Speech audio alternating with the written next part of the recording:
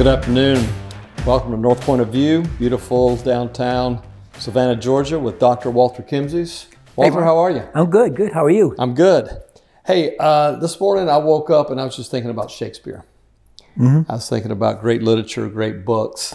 And one of my favorites all time was The Comedy of Errors. Yes.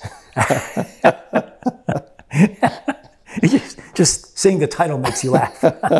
Well, yeah, some of it does. But now that we dig into it, the last year and a half been interesting.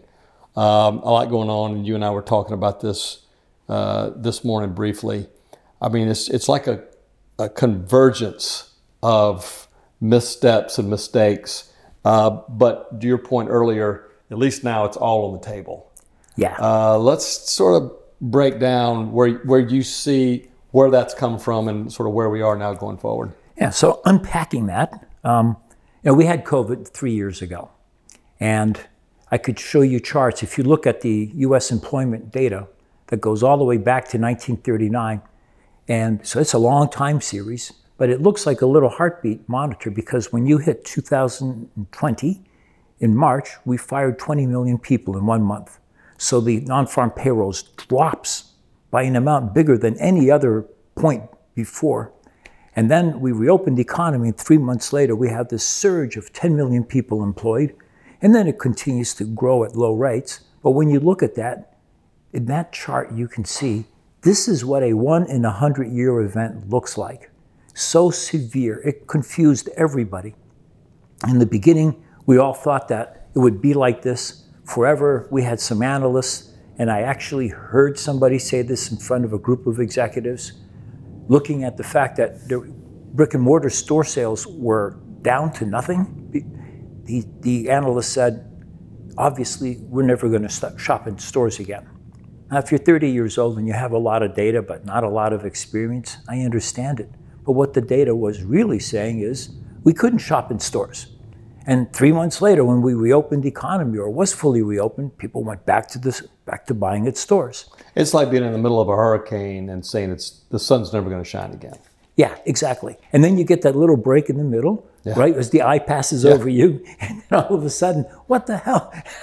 Go back inside. Exactly. So that really threw people off. And what made it worse was the excessive amount of fiscal stimuli and monetary stimuli to the economy. I mean, $5 trillion into households' checkbooks. They didn't need that. Once everybody was alley-oop, we're all out, it was not necessary.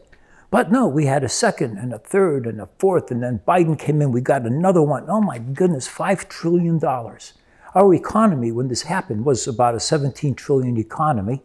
So that's roughly a third of our GDP. Just print the checks and send it out. It's a lot of big screen TVs.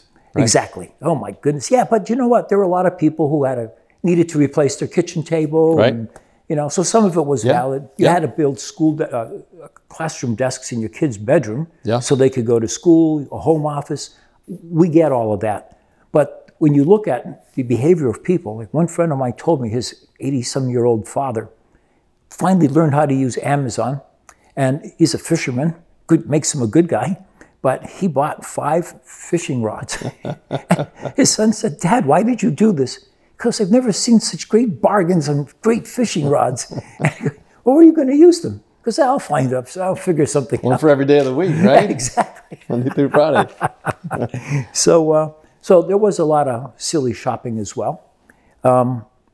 The larger retailers in the country made a grab for market share. They had the balance sheet to pay, instead of the normal $2,000 to $4,000 for a 40-foot container, they were able to pay $30,000 in the spot market to get a 40-foot container on a rare spot in the ship and bring it in.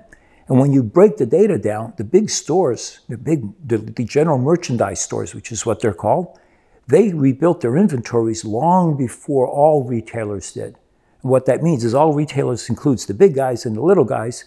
The big guys, obviously, pretty much in a short period of time, they were okay. But all of the smaller companies were not okay. They couldn't afford to pay $20,000, $25,000, $30,000 for something that a container shipment and practically of goods that weren't even worth as much as the rate itself. So the problem is that at the big retailers, somebody forgot to tell them to step on the brakes. They just are going down that road and they're like, wow, it's interesting. I can't see the end of the road. There's a curve. And by the time they realized there was a curve, stepping on the brake didn't help. They just flipped over. Right. And that started last year, March. We saw the biggest retailers by revenue in the US tell the Wall Street analysts that they had way too much inventory. For the general merchandisers, if I was in 2018, 2019 talking to you now and you said, Walter, where do you think we're going to be in 2023 inventories for these merchandisers? Where do you think? I would have said at most $80 billion. To the last data point we have, which comes from March, says they were at $100 billion. So that's $20 billion of stuff to get rid of. And so the big retailers have been handing it to the downstream discount retailers, companies like TJX, and they've been doing very well with their sales because they discount the heck out of everything.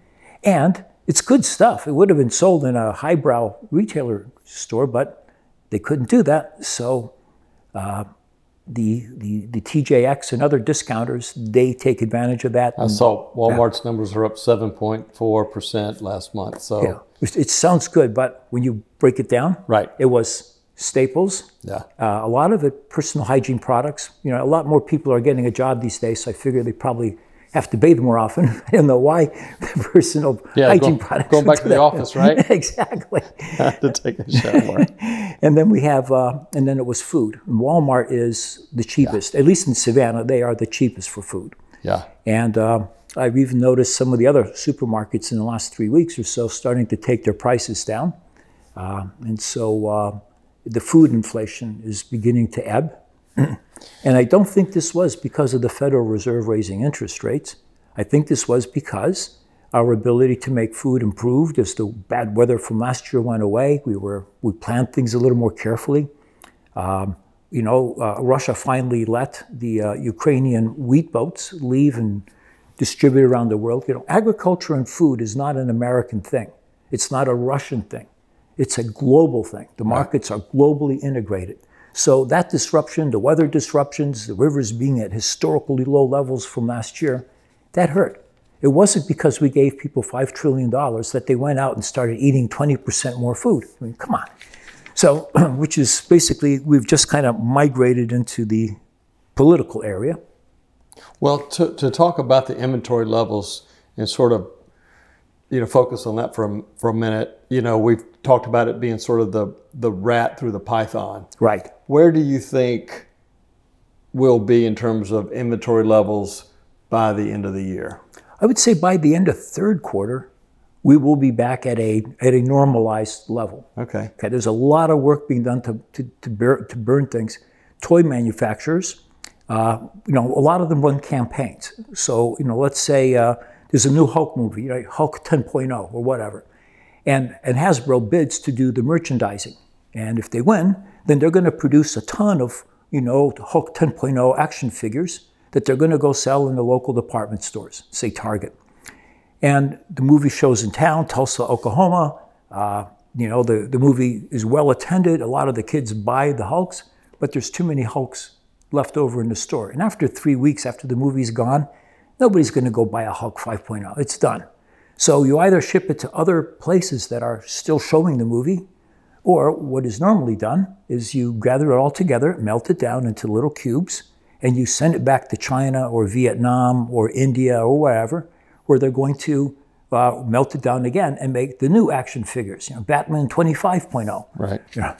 Sorry for being a little sarcastic about it, but I wish Hollywood could come up with, a new genre of something. I don't want to see another Batman movie. But anyways. Well, if inventory is back, if levels are back, stabilized by the end of third quarter, then, as we take a look at least the U.S. economy, then that's one of the really stabilizing influences in our markets, right? Yeah, well, unfortunately, I think we won't yet be in a recession in the fourth quarter. And all the retailers who have been canceling more purchase orders from Asia than placing them, and you can see that in the Chinese data. It's dreadful. They reopened from COVID, and they're like, they're the poster child for the I've fallen and I can't get up. Right. It's not good in China. And so we get to close to the fourth quarter. It doesn't look like we're going to be in a recession. And just like in 2009, when the corporate executives were warned by me at the Trans-Pacific Maritime in March, you better start placing your orders, and ocean carriers unlay up your ships, because it takes weeks to unlay up a ship. And they didn't. And it was panic and chaos at the end of 2019, 2009. In 2010, I got 15 phone calls in January. Would you please be our supply chain consultant? Right? Because there's a dynamic thing at work. So it's, what's happening here is, the little Newton game. They have these little balls hanging from strings, and you pull one and it bangs the balls, and the other one goes up, and it goes back and forth. And so the reverberations are still there. We're not out of that yet, but we will be mostly out of it by the time we get to October or so.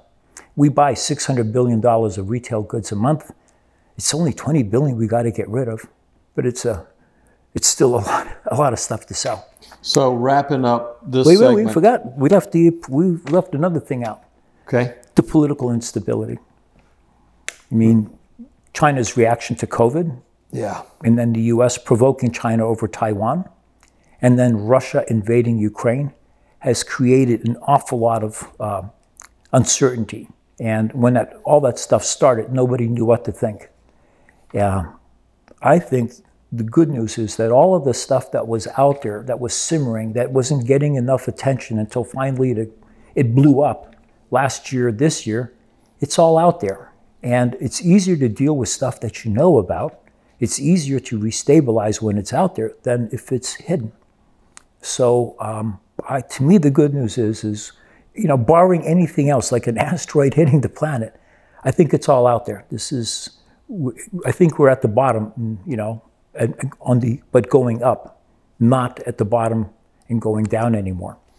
Yeah, and when you think about it, when you put all those factors on the table at the same time, that is a lot for the market to process. I mean, you think about, China and their activity this year. You think about Russia, at war. You think about, the post-pandemic hangover, the pressure on the office markets. Now we're seeing the pressure on the banks. That's a lot. And we have the budget. Yeah.